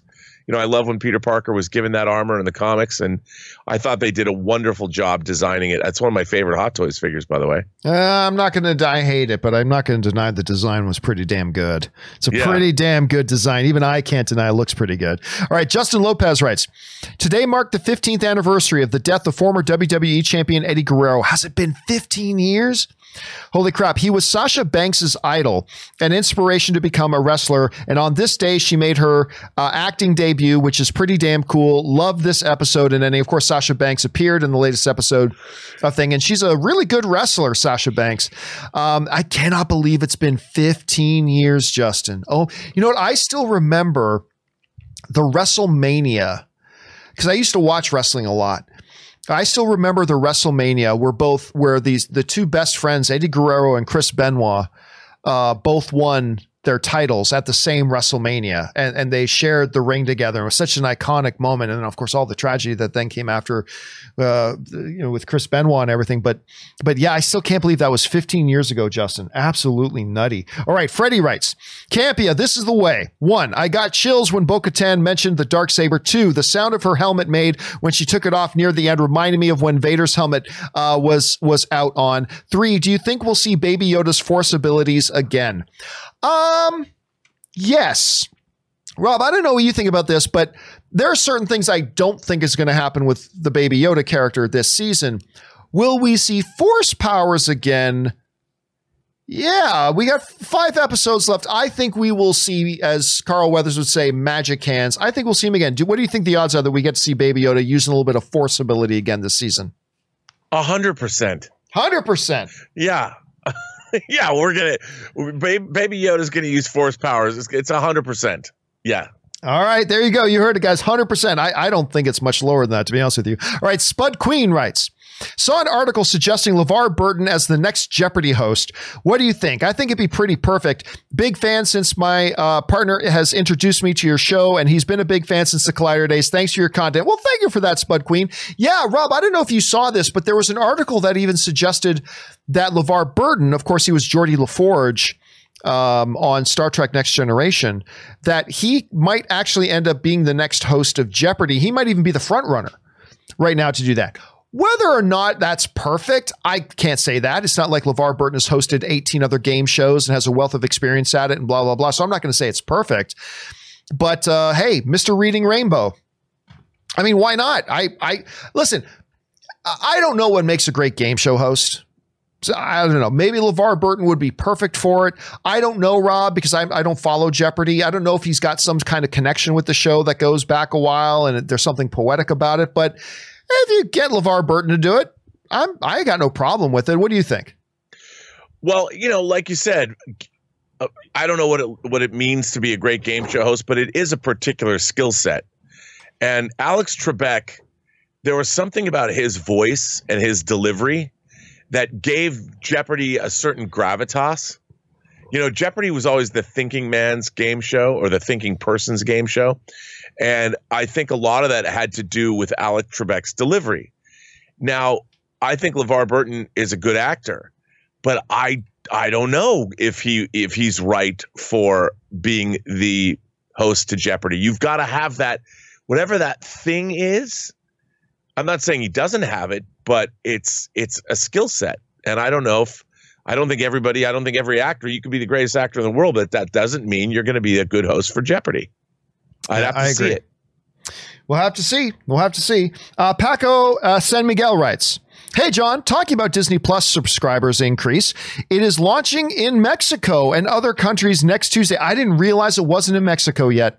And like me, many already subscribed. Can't wait to see Mandalorian. Have a great weekend, man. For those of you who still live in countries that where Disney has not yet launched it, I can't even imagine hearing everybody, especially if you're a Star Wars fan, I can't imagine what it must have been like for a year hearing everybody going, oh my God, Mandalorian, like idiots like me, Mandalorian, and they get freaking out. And it's like, gee, thanks. I can't watch it. Even if I want to, I can't watch it. That must suck. I'm so happy for those countries that are going to be getting the service now. So good on you. I hope you enjoyed, MD. I hope it was worth, or Paco, I hope it was worth the wait. All right, MD writes, John, with Disney Plus, as a parent, I can tell you that it has been an absolute godsend. It's pretty much the only streamer I can let the kids roam free on without any worry. Many of my parent friends say the same. My kid watches The Lion King 3 times a day. And you know what? Here's the thing, MD. And Rob, you and I have talked about this. I think MD just touched on something incredibly strong. Not just that, it's about the library. It's about the library. It's about the library. But more than that, this speaks, whenever things come up about Bob Iger's absolute ironclad laser focus on his relationship with parents, with families, a lot of people go, I don't get why Disney Plus just doesn't put Deadpool on Disney Plus. We're all adults here. Because you don't understand Bob Iger's brilliance and his laser focus on families. And if he says to families, hey, Disney Plus is good for your kids. I mean, every piece of content is got to be up to parental discretion for sure. Absolutely. But you can feel safe knowing we are not going to expose your kids to things that you absolutely 1000% don't want them exposed to. Or that, any average parent wouldn't want them exposed to. And we're going to be safe like that. And that's, Rob, why also it extends, that philosophy of his extends beyond that. That's why we don't have an R-rated Deadpool in the MCU. Because Bob Iger talked about this. The last thing he wants to have is have his kid being able to go to an MCU film and see Deadpool. Yay, the Deadpool. And then they put out a Deadpool standalone movie. Well, great. We'll take little Johnny to go see that Deadpool. And he's getting butt-rimmed on Women's Day by Morena Baccarin. And also those are, what the F, Disney? You put him in this. And people just don't get it. Why Bob Iger thinks that way. And I think MD just gave a great example. And I don't have kids, Rob, but yeah, I got to imagine if I did, Disney Plus would be our best friend, would it not? Yes. But like you just pointed out, the thing is, Disney Plus is still a family-friendly platform. They're talking about making an R-rated section that you need a code to get into, which they probably will do. But for the most part, like our reader or our viewer said, having Disney Plus for their kids is a godsend. They're not going to muck that up. That's the whole point. Disney as a brand, what does it say to you? John, what is the first thing, whenever you hear the word Disney, what is the first image that is conjured up for you? Cartoons. Yeah, Cinderella, Snow White, Lion King, Aladdin. The first thing the first thing I think about? I think about Mickey Mouse as the Sorcerer's Apprentice in Fantasia. Mickey Mouse with the wizard's hat on, with the wand, and magic swirling around him. I mean, I think Mickey Mouse, but yeah, I think about Mickey Mouse, Donald Duck, Goofy, Pluto, all of those characters. That to me is where Disney begins. And as a brand, that's what they're selling. And they're selling it to kids of all ages. And they're not going to mess around with that. I agree. Not as long as Bob Iger is drawing breath. All right. Next up, Dan Murphy writes, hey, John, I was just watching your Thursday show with the lovely Aaron Cummings, and I just wanted to write in to say I'm very sorry for your loss of your grandfather and that you weren't able to visit him. Please take care. Love your show. Thanks for that. I told the story that my grandfather, my nonno, recently passed, who I am named after. My grandfather, Giovanni, I was named after him. Just passed away. And unfortunately, because of COVID and the restrictions in Canada, where if you come into Canada from the US, you immediately have to go into 2 weeks of quarantine. And so I couldn't go to my grandfather's funeral, which really sucks. So I thank you for that, Dan Murray. I really appreciate the well wishes, man. Thank you for the kind thoughts. All right. Alan Dale writes, if the Snyder Cut is a success, do you think the DCEU could move to HBO Max and the DC standalone films remain on the big screen? How likely is this? Thanks for the best movie show on YouTube, John. I don't think they're going to do anything like that. I honestly think they're going to probably adopt an MCU approach or a Disney approach where they'll decide on a project by project basis what is something that should go to HBO Max, what is something that should go into theatrical. But again, keep this in mind. At some point, HBO is going to go, why would we put this only out on HBO Max? We can just put it on HBO Max after it does a theatrical release. So I don't know, but no, I don't think I see them adapting a strategy of Rob, unless I'm wrong, I don't see them adopting a strategy of anything DCEU we put on HBO Max and anything that's standalone we put theatrically. Like, I don't think that makes any sense for them. Do you? No, I don't either. Remember, theatrical, at least when all the theaters are open that we used to have, that world we used to live in, there's a lot of money to be made there. And, you know, putting something on streaming already means you're going, if you're going to do it first, it means you leave all that money on the table. Who wants to do that? Nobody. I agree. All right. Thanks for sending that in, Alan. All right. Next up, an anonymous viewer writes, John, some post-pandemic TV shows are acknowledging it while others seem to be pretending that it doesn't even exist. TV needs to be an escape, but it also seems a bit irresponsible to pretend this worldwide horror story is not going on. How do you feel? Listen, movies and television shows tell stories. They tell stories. If they want the world in which their story is told is a world where, you know, there's not a pandemic, then you tell that story. You tell that story that way. You know, we live in a world where somebody is, you know, let's go back to like 2010, when I believe, Barack Obama was president in 2010. So if you go back to 2010 and you look at a movie, some movie or TV show where they've got a president of the United States and it's not Barack Obama, it's a fictitious character. Well, is that not, you know, so I don't know. So yeah, I've popped on some TV shows where it's like, okay, clear, they're characters and this show is taking place in a world very, very similar to the real world. And there's the pandemic and they're kind of associating that. Is it irresponsible to do a show where we're saying, no, in the world that we tell this isn't happening in this world? I don't believe it's irresponsible at all. Look, movies and TV shows are there to tell stories. It's just that simple. I don't believe they have a responsibility to do anything. You know, they have a job to tell a story and tell a good story. And if they want to incorporate things, then they can incorporate them. And if they don't, then they don't. I don't believe there is a responsibility to do one or the other. Tell a story, tell a good story, and then move on. So that's kind of my take on it, Anonymous. And somebody may have a different opinion in that, and that's perfectly cool. I respect that, but that's kind of my approach to that. All right, Kara Black writes, you are in the Imperial military. Would you rather be a regular stormtrooper, a scout trooper, a shadow trooper, black armor stealth stormtrooper, shore trooper from Rogue One, death trooper, Imperial officer, TIE pilot, Royal Guard, or a flame trooper? I would say Royal Guard for two reasons, Rob. Number one, cooler outfits. So I take the Red Guard. The other thing is much, much longer life expectancy. Because there's not many of them. How often do we see them on screen? Very rarely. That means they have a long life expectancy. Stormtroopers, they're and gone very quickly. So that's what I would pick. Which one would you pick, Rob? I want to be an Imperial officer, man. Give me the I want just to run not the admiral. Destroyer. Just not the admiral, because then you die. I wouldn't be an admiral that made stupid mistakes. And your video froze on us, Rob. We still hear your audio. Yeah, we still hear your audio, but your video froze, which is perfectly fine because, as it turns out, we have hit 11:30, so I know you got to run anyway. So, Rob, thanks so much for being here, and even though you're completely frozen in time at this moment, but in the meantime, it is strange. Where can people follow you and your adventures online? Well, apparently I don't move anywhere. I'm just frozen in time, so you can't follow me at all.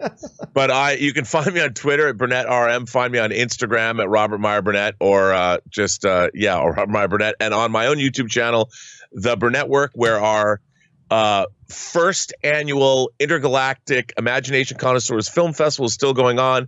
And in a half an hour at noon today, another brand new movie has a world premiere, and it is called, well, I won't say anything about it. You just got to tune in and check it out. It's really good. All right, Rob, thanks as always for being here, my friend, and I will talk to you again tomorrow. Have a good one. Sorry, I'm frozen. Oh, no problem. Just we'll let it go. We'll let it go. All right, ladies and gentlemen, That was the one and the only Mr. Robert Meyer.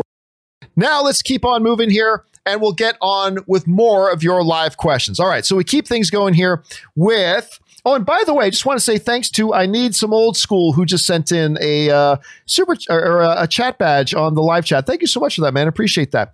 Okay, next up, We have the nerd Aaron who writes, I figured out the secret of WandaVision. It's all about trying to prevent the MCU from being taken over by Tommy Westfulverse.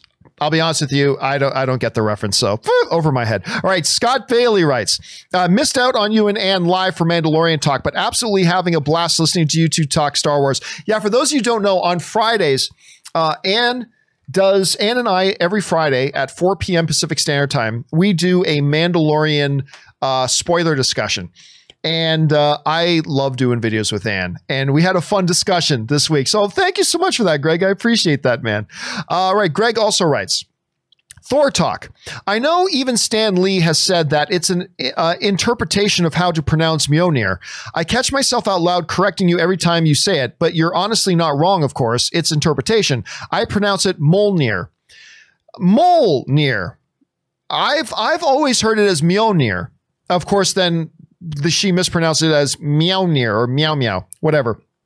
But yeah, listen, nobody looks at that word and says it correctly instantly. And maybe someday I'll hear it differently, but I've always interpreted it as Mjolnir, not Mjolnir. But I don't know if I'm right. Maybe I'm wrong. Could be.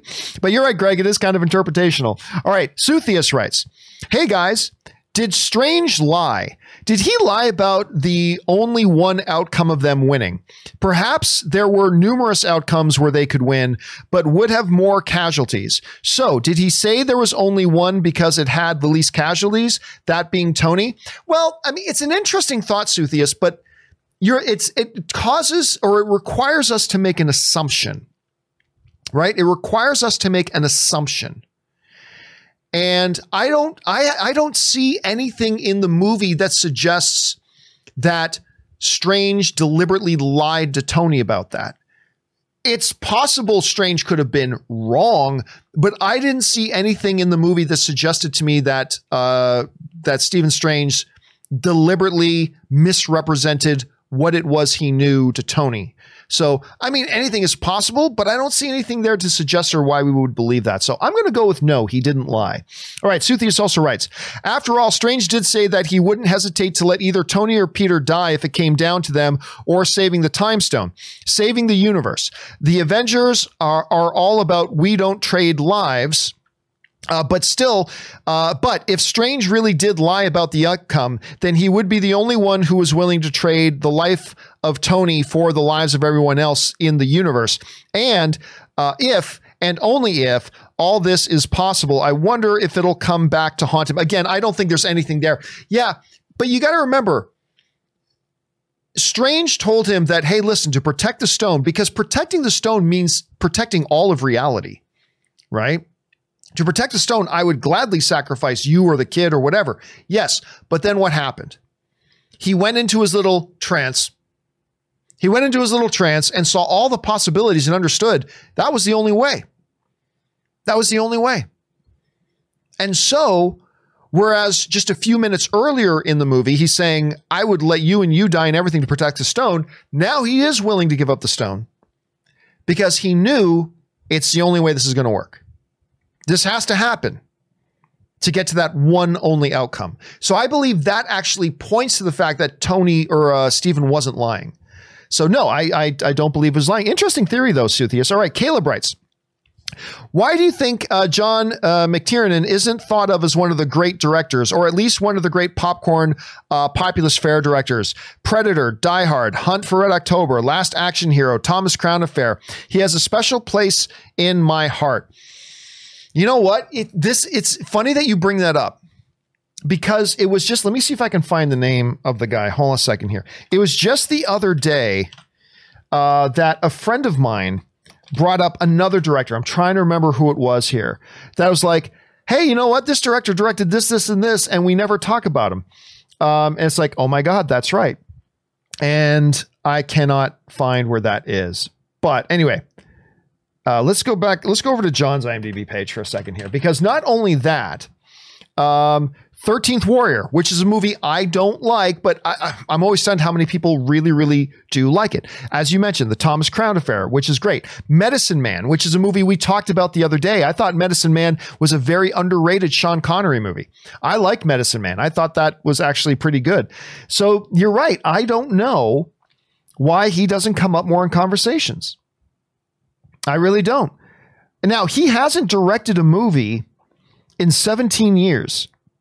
He hasn't directed anything in 17 years, which is really interesting. I mean, he did Rollerball, and Basic wasn't all that good. If it's the John Travolta one I'm thinking of. Yes, it is the John Travolta one I'm thinking of. Yeah, that wasn't very good. Rollerball, I didn't think was very good. I didn't like 13th Warrior. So to me, he kind of put out 3 stinkers in a row, and maybe that ended things. But anyway, so I've even got some people in the live chat saying, John, 13th Warrior is great. I thought it was a bad film, but I know a lot of people that think it's great, so you're not alone in that. Anyway, that's a great one to bring up, Caleb. All right, next up, Bill Hauser writes, I met him in a swamp down in Dagobah. Oh, this is Weird Al Yankovic's Yoda song. I met him in a swamp down in Dagobah where it bubbles all the time like a giant. It doesn't say Zevia Cola, though. It says carbonated soda.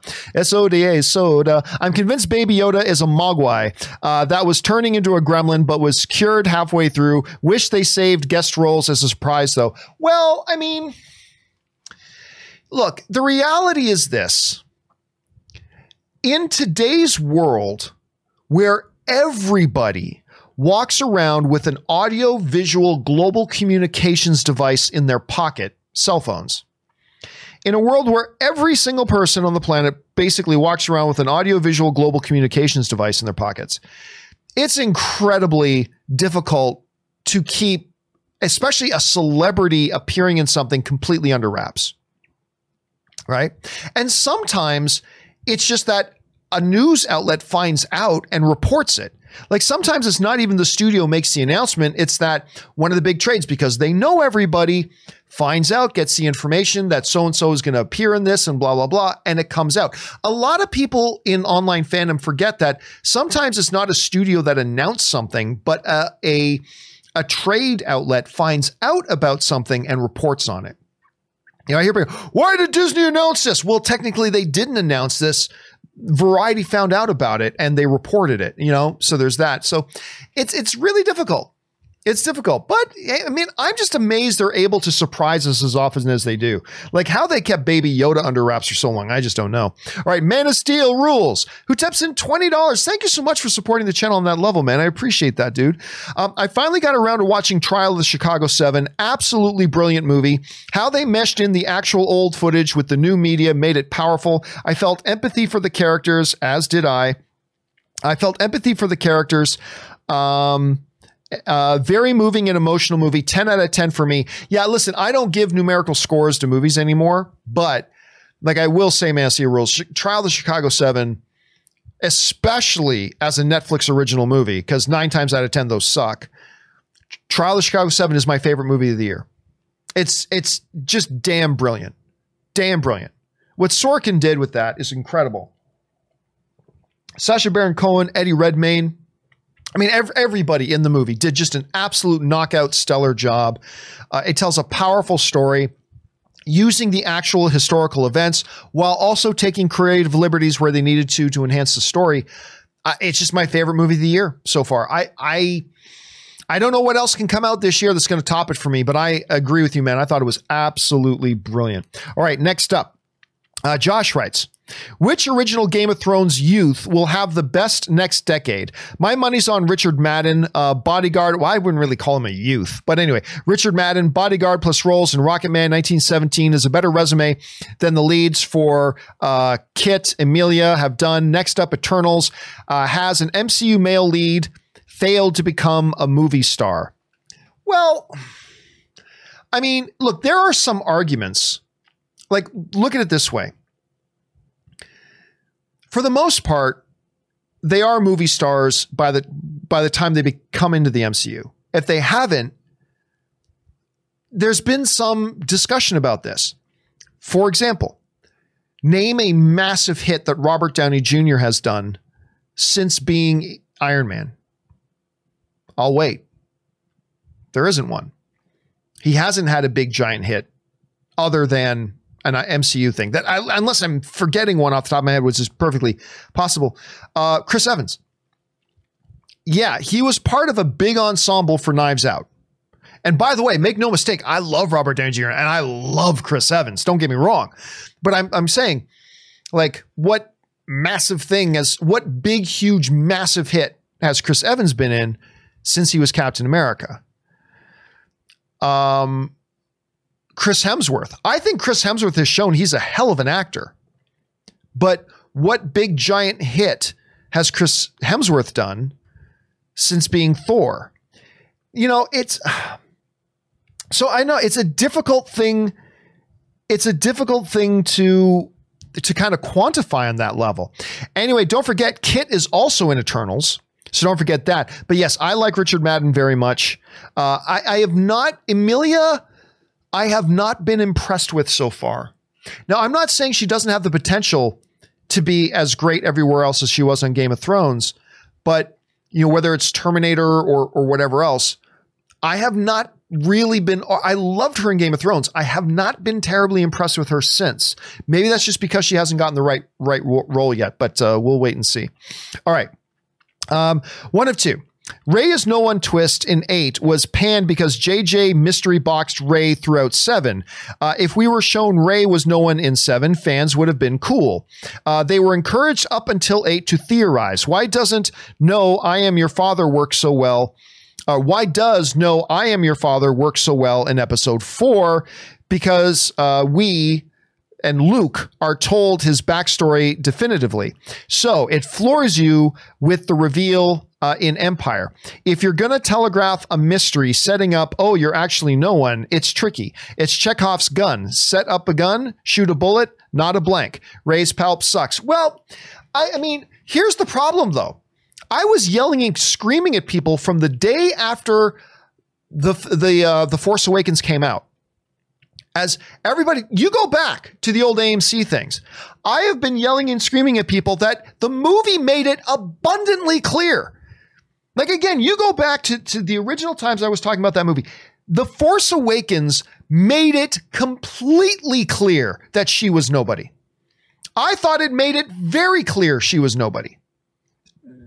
And J.J. Abrams gave interviews explicitly telling people in the interviews, not only that Rey was nobody, but why it's important that she's nobody, that she doesn't come from some big lineage, right? That was all part of it. People speculated because people wanted to speculate. Like, yes, they raised the question, but I also thought they raised the question to show us the quandary that the character herself was in. I never thought it was a big mystery to the audience, but that was just me. That was just me. Kind of like the same way I told everybody in Game of Thrones for 4 years, Daenerys is a jerk. Daenerys is a crazy, crazy dictator in the making. I said that. We did a Game of Thrones after show, and I said I think maybe it was right from season 4, maybe it was in season 5. I started telling people, you watch Daenerys. She's evil. She's got all the hallmarks, so she's going to turn heel real fast. It's all there. And everybody said I was crazy. Everybody said I was crazy. For years, people told me I was crazy. And then when it happened, everybody went, how did they suddenly change her? And I'm like, I have been telling you for years that they've been laying this groundwork, and you didn't believe me. I've said for years, how did they suddenly out of nowhere turn her bad? No, if an idiot like me could see that they were laying the groundwork that she was going to turn heel real hard, if an idiot like me could see it, anybody should have been able to see it. Anyway, that's a separate topic altogether. But yeah, that's that. All right, let's move on here, shall we? Anyway, I like the way you're looking at that, Jay. You're looking at it in an interesting way.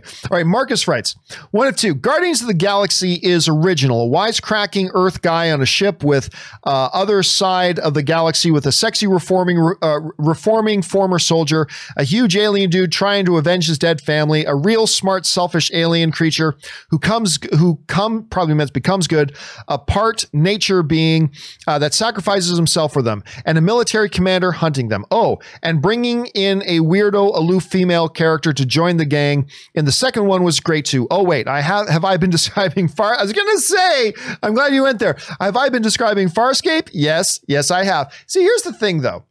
When it comes to movies and television, really any kind of art, there there is nothing from a ground zero, from scratch, original thing anymore. Like purely original, that does not have some sense of inspiration or similar thematic ideas that something else at some point hasn't had. Every movie is very unique in the way it now combines those different elements and those different things, and it becomes its own story. Like, no one's going to confuse Farscape from Guardians of the Galaxy, but you cannot ignore the thematic overtones that were used. And by the way, Farscape wasn't the first one to do a lot of those things either. But what is truly unique, like every human being has a fingerprint, nothing unique there. It's all lines and swirls and blah, blah, blah. But the way each line and swirl in the fingerprint comes together for one collective thing becomes very unique. And I think some film fans forget that. There is really no such thing as any song or any painting or any movie that is completely original. They just don't exist anymore. You can put non-original things together in an original way, but there's no such thing that from its ground scratch up is completely original. So it's a good observation, Marcus. All right, next up, Tiberius writes, John and gang, recently showed my wife Highlander and found she does not share our affinity for this movie. She didn't hate it, just wasn't her cup of tea. I love it and even like the 90s TV show. Got me thinking, what can be done to bring this IP back? Well, listen, they've been trying forever. Highlander is look, every movie in my top 10 list, my all-time favorite top 10 movies, are all movies that wouldn't necessarily be in your top 10 list, but they're all movies most people would look at and go, oh yeah, that's a good one, but like maybe not in their top 10, but I could list every one I've got in there. Whether it's Shawshank Redemption, Godfather, Lawrence of Arabia, whatever, Star Wars, Lord of the Rings. All the ones I mentioned may not be in your top 10 list, but you'll hear all of them go, oh yeah, that one. Yeah, that's a good one, blah, blah, blah. The one exception is my Clancy Brown, Sean Connery, Christopher Lambert classic, The Highlander. That's the one when I can go through all the lists of my movies in my top 10, and then I get to Highlander. Everybody say, yeah, that's good. They say, wait, what? Highlander? Yeah, that's the one that makes everybody go, really? Highlander is in your top? Highlander's in my top 10 favorite all time. I love that movie. But all film is subjective, Tiberius, and not everybody's going to like it, and that includes your wife, and that's totally fine. They have been trying for a long time. Ryan Reynolds was attached for years to be the new Connor McLeod. And then that fell through. And then one of the John Wick directors has for years now been attached to direct a reboot of Highlander. And he still says he's still going to do it. But I mean, as the years pass, I'm starting to doubt it more and more. But theoretically speaking, we are supposed to get another Highlander. Whether or not it actually happens, we'll have to wait and see. All right, Johnny Weiner writes, took me a while, but I finally recognized Titus Welliver from The Mandalorian Episode 3. I haven't seen his other stuff like Lost or Sons of Anarchy, but I saw him before in that's right, he was in Transformers Age of Extinction as a lead federal agent. By the way, I love Transformers films and Justice League Joker. I like Jared Leto. Oh, you mean Jared Leto Joker. I like Jared Leto Joker too. I'm glad you did too. I like the first Transformers, none of the other ones. But yeah, listen, Titus Welliver, and he's got his own very successful, I believe it's on Amazon, very successful show called Bosch, which I believe has been running like 5 or 6 seasons. I saw the first season. I really liked it. I don't know why I didn't pick up on season 2. It's just something that I realized like much later on. I was like, oh, like I heard news like Bosch season 4 is coming. I was like, holy crap, I never even watched season 2. Like I watched season 1 and I really liked it. I don't know why I never picked up on it. I might have to catch up on it at some point. But anyway, he's one of those guys that he pops up in a movie. You instantly recognize him. Maybe you can't place him and maybe you don't know his name, but he's always great in everything he pops up in. I really like the guy. All right, next up, Buck OD writes, in order to become the leader of Wakanda, all the challengers must be defeated in hand-to-hand combat without enhancements. No heart-shaped herb or tech, just simple weapons. I have a hard time imagining a person as tiny as Letitia Wright doing that. That is one of the big things that always comes up when people say, oh, Shuri will become the next Black Panther. Makes no sense. The reason why it makes, and by the way, Letitia Wright as Shuri, love the character and I love her. She's one of my favorite characters in all of the MCU right now. I love Shuri, but her being the leader of Wakanda makes absolutely zero sense. for two very important reasons. Number one, she's not a leader. She wants to be in her lab. She has no desire for governing. She has no desire to do any of that stuff. That is not where her natural skill set is. She wants to be in her lab. So that's the one thing. But the second thing is, who's she going to beat in hand-to-hand combat? Like, honestly, if for whatever reason they set it up that that T'Challa was no longer there and can no longer be king, well, that only leaves one guy. That just leaves one guy. He came this close to already beating T'Challa. Remember at the beginning of Black Panther, M'Baku challenged for it as the leader of the tribe. He used the right to challenge for it. And had he won that fight, he becomes the next king of Wakanda. And he came that close to beating him. If anybody, he's the one who should become king. He has leadership experience. He's led his tribe the entire time. And I'm sorry, but if Shuri lays claim to the throne, almost anybody from the other tribes can just say, I lay claim to it, and they have to fight in hand-to-hand combat. And I'm sorry, but M'Baku beat Shuri easily. He is the mighty M'Baku. So, yeah, there's no way to make any sense of the notion to me of Shuri being the next monarch of Wakanda. There's just no way. Understanding how they say Wakanda works, it just makes no sense. And so So anyway, there's that. All right. Ryan Lohner writes, when is Disney going to get around to answering the greatest Star Wars mystery of all? Did Han get his sight back before Leia was able to change out of the slave outfit? That's the question. And, it's funny because I've got to watch the Star Wars Christmas special. I think it comes out tomorrow. You know what? They sent me a screener link for this like a week ago, and I just never got around to watching it. They sent me a screener link for the Star Wars Lego Christmas special, and I never got around to watching it. But there's the one funny thing in the trailer where it's like you got the old and the young version of Han.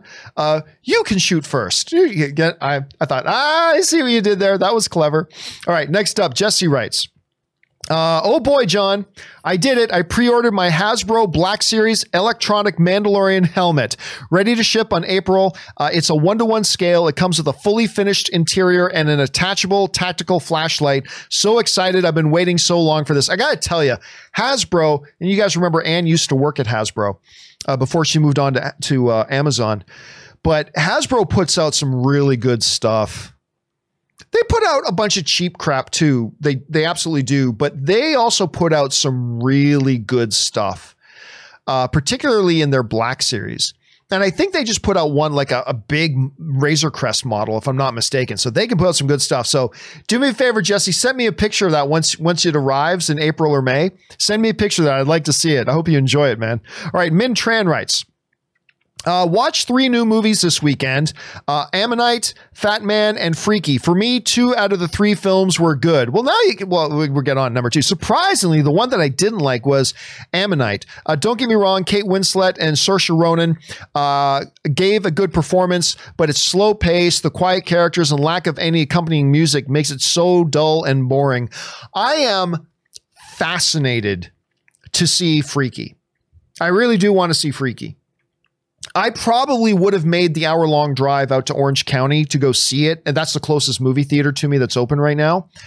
But honestly, even though I feel safer in a movie theater because of their great safety precautions, I got to admit, the latest massive spikes in infections made me hesitate. And so I didn't go to see Freaky. If it had been, I don't know, Black Widow, maybe I would have gone, but even I, who've gone to the movie theaters twice, I felt very safe and secure in them. The recent massive spikes in infection rates has made me go, I'll probably wait. But I am very excited about seeing both Fat Man and Freaky. And thanks for giving me your opinion on those, Min. I'm looking forward to seeing those. Min also writes, Fat Man was really fun. Gibson's performance as a gruff, broken Santa was great. It was a weird mixture of a Western movie and a Christmas movie, and it was fun to watch. I'll tell you what, I saw that first trailer. I remember I saw that first trailer, and I was like, I have no idea if this movie is going to be an absolute hot mess or great, but I would be lying to you if I didn't tell you I was fascinated by it. Walton Goggins in there's, I mean, just... it's such a different idea. It clearly looked very low budget. I mean, it clearly and obviously looked really low budget. But I would be lying to you if I didn't tell you I was absolutely fascinated to watch it. So I'm going to have to make sure I do, man. Thanks for the recommendation. All right. Patrick Conway writes, over under 20% that Baby Yoda will get a Mandalorian armor at the end of the season. Like, imagine the toy sales for Disney and you and Rob would freak out about the hot toy. I will still go way under. I will go way under. The baby is not Mandalorian. Even by the code that that Mando follows, right? So I'm going to sneeze. Pardon me. Even under the code that Mando follows. So I'm going to go, well, is it 0%? No, because you're right. There is marketing possibilities galore, but, or I should say merchandising opportunities galore, but I would honestly put it around the 1 or 2% line. But you're not wrong, Patrick. They have Baby Yoda come up in a scene and he's wearing like Mandalorian armor. That toy sells 5 million units in the first 10 minutes. That toy sells 10 million units in the first 10 minutes. So you're not wrong about that. All right. Min Tran writes, Freaky was also good. For me, it was basically a comedy with elements of a slasher film with some cringe parts that was really fun to watch. And listen, Vince Vaughn, I have always been a Vince Vaughn fan. And you know, whether he's doing, Vince does no longer has a big career, right? But even when he pops up in smaller stuff, I love him in it. Like that little wrestling comedy a year or two ago, Fighting with My Family, I thought that was a really overlooked movie. I thought that movie was really great. I enjoyed it. I was so entertained by it. And Vince Vaughn was money in it. Absolutely money in it. I love watching Vince Vaughn. Whether he's doing something more dramatic, like True Detective. I thought he was really good in True Detective season 2, by the way. Or whether it's something more comedic like in Fighting with My Family. And I think he looks great in this. Again, I haven't seen Freaky yet, but I'm dying to, and I have all the faith in the world in him. All right. Santez H writes, how do you know I won't screw it up again? You won't. Right. It's a leap of faith. Peter would have rather died than go back and deal with his actual life. It took an outside voice to bring him back to dealing with his real life problems. Great stuff. And listen, that's the thing. There are, one of the things that makes the golden age of comic book movies so unique from previous eras of comic book movies is the fact that when X-Men came out, when the first X-Men movie came out, it signaled to Hollywood that you can incorporate traditional theatrical depth of character and depth of story into this comic book fare. You can fuse them in there. The moment that X-Men starts and you see a young Eric in a concentration camp and being torn away from his family and being torn away from everything he loves and the metal twisting and the heaviness of that scene, it sent a signal that you can have these other elements, these deeper things, these character moments that a lot of times in previous eras of comic book movies couldn't be there. And you can. And movies like this one is a great example of those elements being infused in. I think that's a great observation. All right. Next up. Oh, last question of the day, guys. And then we've run out of time here. Starscream writes, hey, John, congrats on the house. I'd like to say, as an intergalactic tyrant, I have thrown humans out of my jet to escape, brought kids to alien planets, and threatened to space them if the Autobots don't surrender, but hitting a woman is just wrong, case closed. So what he is talking about, the new house. So Ann and I I'll tell you, we'll close on this. Ann and I went, we've been trying for about a year and a half now to buy a house. Ann and I have been trying for about a year and a half to get a house, and we've had no luck. This weekend, a house came up suddenly, and we only had 36 hours to decide if we wanted to put in a bid for it. And so this weekend was madness of just a fury of activity, driving back and forth and seeing the house and dealing with agents and all this kind of stuff, reading reports and blah, blah, blah. But we put in, it ended last night with us putting in an offer and the offer being accepted. Now, it's not over yet, because there's still a few days of inspections that need to happen and some technicalities need to be cleared. But Ann and I might have bought a house, which is really exciting for us. We've never done that. And so I don't know. I'll let you guys know. It's not a done deal yet. I will let you guys know. Anyway, guys, that will do it for today's installment of the John Campea Show. There are still a few questions that were left over from today, like everybody from Hey John, love the show, Raymond Verrata, an art teacher movie fan. Don't worry, we'll start off tomorrow's live questions by getting caught up with yours first. There's only a handful left to go, but we will start with yours tomorrow. So do not worry, you sent in those questions. They're going to get answered properly on the show. Guys, special thank you to Robert Meyer Burnett for bringing his glory to this show. It's always good to have him here. Thank you to all you guys for making the show part of your day, and a special thank you to all you guys who sent in the live questions, because number one, you gave us great fun things to talk about, but number two, you supported this channel while you did it, and all of us here, thank you guys very much for that. I am actually going to be announcing a release date for my documentary, Movie Trailers, A Love Story, this week. I'm going to be announcing the release date this week, so keep your eyes open for it. I'll tell you maybe tomorrow, maybe the day after, but I do have a release date coming very shortly. I'm excited about it. Anyway, guys, that will do it for me. Remember to do the four main things. Stay smart, stay safe, take care of yourselves, and please take care of the people around you. My name's John Campea, and until next time, my friends, bye-bye.